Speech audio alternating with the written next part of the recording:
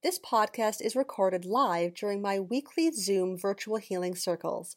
Be sure to stick around to the end of the episode to learn more about how you can join me for these live virtual events.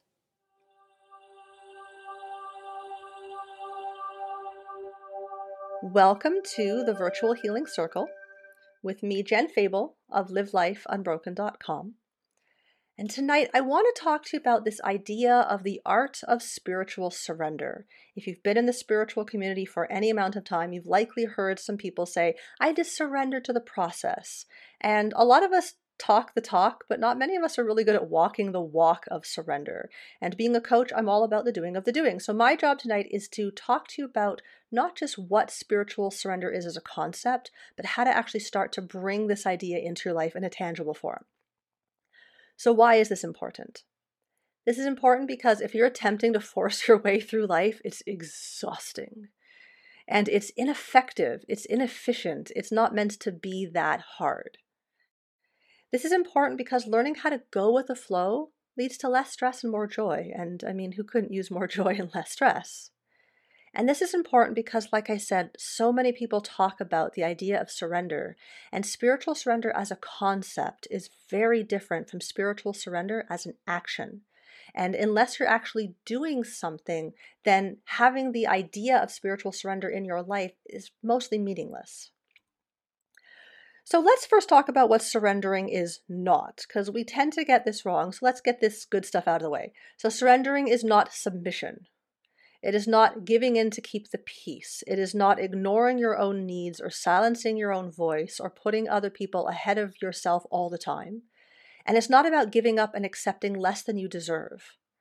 Oftentimes we think surrender means just stepping back, letting go, and be like, whatever happens, happens. I'm just going to stand here and do nothing. That is not surrender. It is, but it's not in the way that's actually empowering. When it comes to surrender, it's important. I want to back up a moment and I want to talk about this idea of cause and effect. So I'm going to get a little nerdy and sciencey on you. So we live in a Newtonian-based world, meaning that all the physics that calculate how things fall down, how things bang into each other, all that fun stuff is based on Isaac Newton's laws. Now, in this world, we have something cause something else. You have a cause, you have an effect. So think about two billiard balls on a pool table. Ball A bangs into ball B, and ball B shoots off in a specific direction based on the angle that it was struck by the first ball. So you have the cause, and then you have the effect. In our own life, we also have the option of choosing how we want to show up in the world, whether or not we want to show up at cause of our life or at effect. So when you are at effect of life, you'll feel like life is happening to you. The good news is that nothing's your responsibility. It's always someone else's fault. You were totally fine if the other people were not so aggressive or passive or mean or frustrating or dirty or not as neat as me. If everyone else would just shape up, you'd be fine. The good news is there's no responsibility on this side. The bad news is there's no power. You're just kind of floating along on the ocean of life and hoping that you get where you want to go without actually having a steering wheel or knowing how to drive the boat. And so most often you end up washed up on shore or, under a wave. When we decide we want to live our life at cause, and it is a decision, because you know how I feel about decisions, they are the most powerful force that we have. When you decide I'm going to show up in the world at cause, it means that you now are the creator of your reality. You're now going to say, look, where I am in my life, I may not have chosen this. I did not choose this. And where I am is the sum total of all my conscious and unconscious decisions and choices, because how could it be anything else? Now, when I am willing to accept this premise, then I place myself in a position where, I have to take 100% responsibility for every aspect of my life. And I also get 100% power. And when we are doing surrender correctly, it is empowering. It is about putting ourselves in the ultimate state of self-control. It's about giving our boats a steering wheel so we can decide where to go. So keeping this in mind, now that we know what surrender is not, let's talk about what surrender is. So surrender is letting go of the outcome and focusing only what is in your realm of control. Oftentimes we're so focused on what we want to happen, what we need to happen, what we have to prove in order to say that we're right to happen, that we are attempting to control something that isn't in our realm of control. No matter how much you do the work, no matter how well you show up, life is going to throw curveballs. And so you can only show up how you want to show up, and the outcome is out of your control. So surrender is about recognizing that you can only do what you can do leading up to it in the process of it, and then how it actually turns out will be how it will be. Surrender is about deciding how you want to show up and then using your emotional realm self as part of your feedback. We'll go over that again in a moment. And surrender is about knowing who you are and committing to experiencing all facets of you. It's not about standing still and doing nothing. It's about doing the right things. And I will give you steps to do that. So let's back up a moment. So I want to remind you that, of course, you exist on 4 realms. So you have your physical realm self. That's your body and your tissues and your muscles and your bones and all the physical stuff that makes you you. You have your emotional realm self. This is the part of you that feels. This is the part of you that is instinctual. This is the part of you that just gets gut feelings. And this is the part of you that's connected to your unconscious mind, the part of your awareness that is outside of your awareness. You've got your mental realm self. This is your thinking self. This is your rational self. This is the part that loves to ask why. And it's associated with your conscious mind awareness, which is the awareness that you're aware of. And then, of course, you have your spiritual self, which is connected with your higher self, which is the outlet to which we connect to the energy beyond us. When we are stressed, which is like all the time, we're really good at stress. As a species, we're super good at it. When we are stressed, we flip into this state of working with our mental realm self almost exclusively. We shut down emotional, we shut down spiritual, and we kind of drag the physical along with us because we don't have a choice. And when we use our mental realm conscious awareness self to drag ourselves around, we are attempting to think our way through life. We are rationalizing everything. We have to understand and explore all sorts of stuff, and most of it is not really information we're privy to. And so when we're using our mental realm self to navigate the world, if you think back to that little boat without a steering wheel, not only does it have no steering wheel, it's also got a big anchor. And so there's only so far it can go before it runs out of chain. And this is why we start to feel stuck.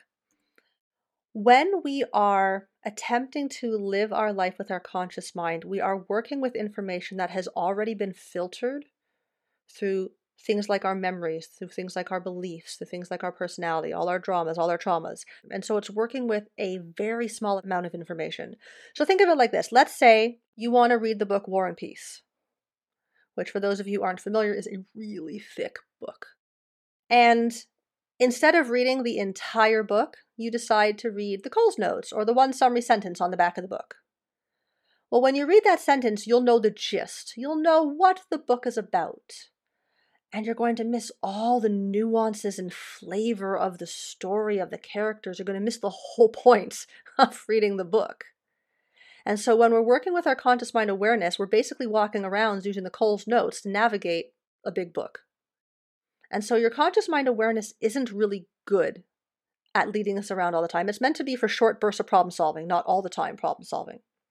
And so when we are surrendering, we are saying we're going to give that part of us a break. We're going to stop trying to force an outcome and try to understand why. We are just going to allow the outcome to be what it will be and focus on what we can do in the moment. So if this is so important, why do we struggle so damn much with this? We struggle with this because most of us have been raised to believe that the solution to dealing with a hardship is to just push harder and faster. We're taught to just use our will to force that outcome because we have this need to prove that we're in control or to prove that we're right. Because for most of us, being in control or being right is directly tied to our sense of self, to our worthiness. And it's not supposed to be that way. We are not supposed to know we are worthy and lovable and enough because of how much we do. We are supposed to know that we are that because that is who we are. And experiencing that is a whole other level of healing. And we struggle because we're taught that if what you're doing doesn't work, just do it more. Just do it faster, just do it harder. So how to actually surrender? Step 1, you have to learn to trust yourself. You have to be willing to listen to yourself. You cannot say, I'm going to surrender to the process, and then act like completely unempowered and codependent with every person in your life and give everyone else the benefit of the doubt and never get your needs met. Like, you just can't. You will have no trust with yourself. And so in order to start to surrender, you have to read the book, the whole book, not just the Coles Notes. You have to do the work of knowing yourself and building trust with yourself and getting your needs met and knowing that you are at cause and that you are 100% in control and in power. That's why surrender is the ultimate state of self-control.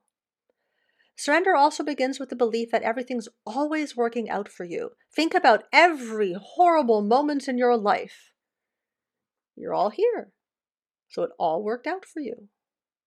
Even if you didn't know it in the moment. Even if it took a while to see the blessing in it. Everything's always working out for us. And when we know this, then we can let go of the outcome of it making it look and sound and feel how we need it to be to prove that we're in control and safe and right, and allow it to be. It's about committing to the process and detaching from the outcome. So some specific steps that you can do, because again, this is about doing the doing. Step 1, you have to acknowledge the feely feels. You have to get out of your conscious mind, mental realm self, and you have to connect back in with your emotional self. I mean, you have to feel the feels. And I promise you, if there was a way out of this one, I would have found that escape hatch years ago.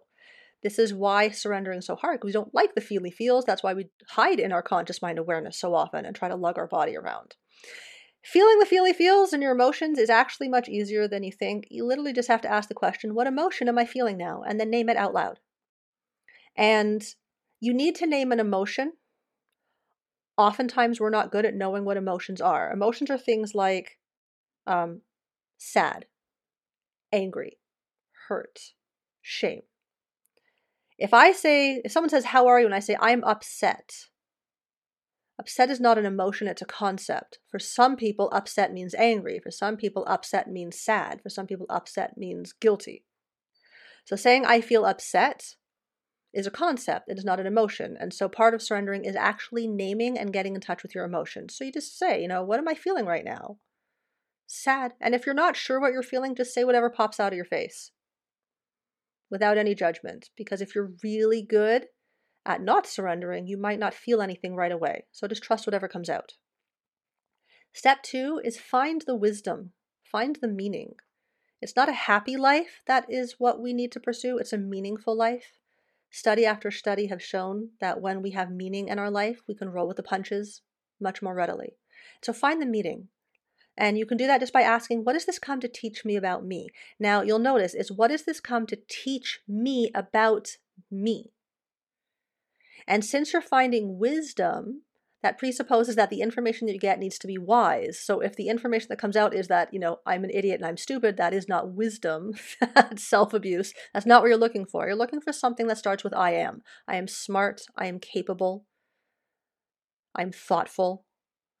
I am kind. I am compassionate. I'm smart. I'm a survivor.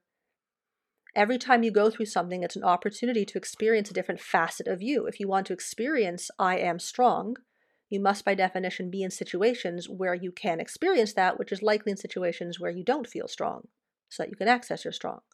And so finding the wisdom allows you to focus on the journey, focus on the meaning in the moment without the attachment to the outcome.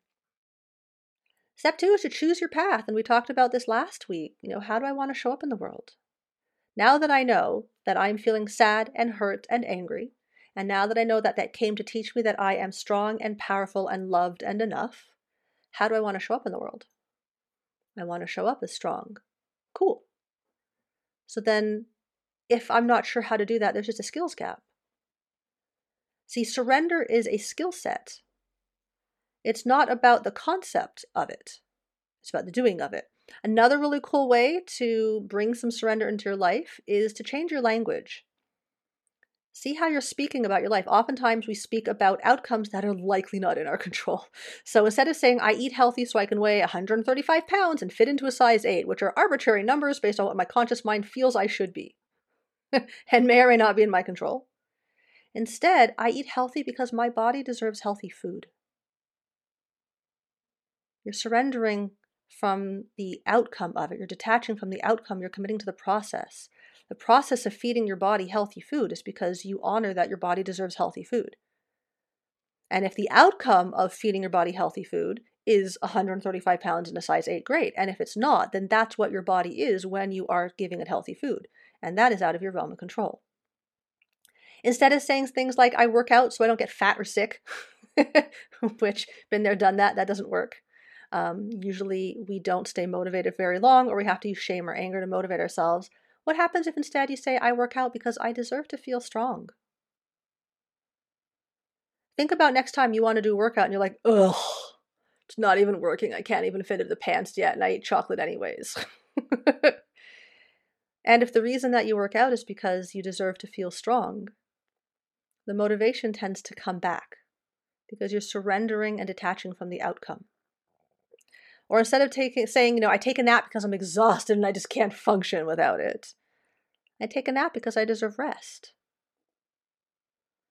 So using your language can start to shape your reality in such a way that brings surrender closer within your grasp. And since I'm a big fan of using language, this is such a nice, easy process. So just notice how you're using language. So some key concepts to remember.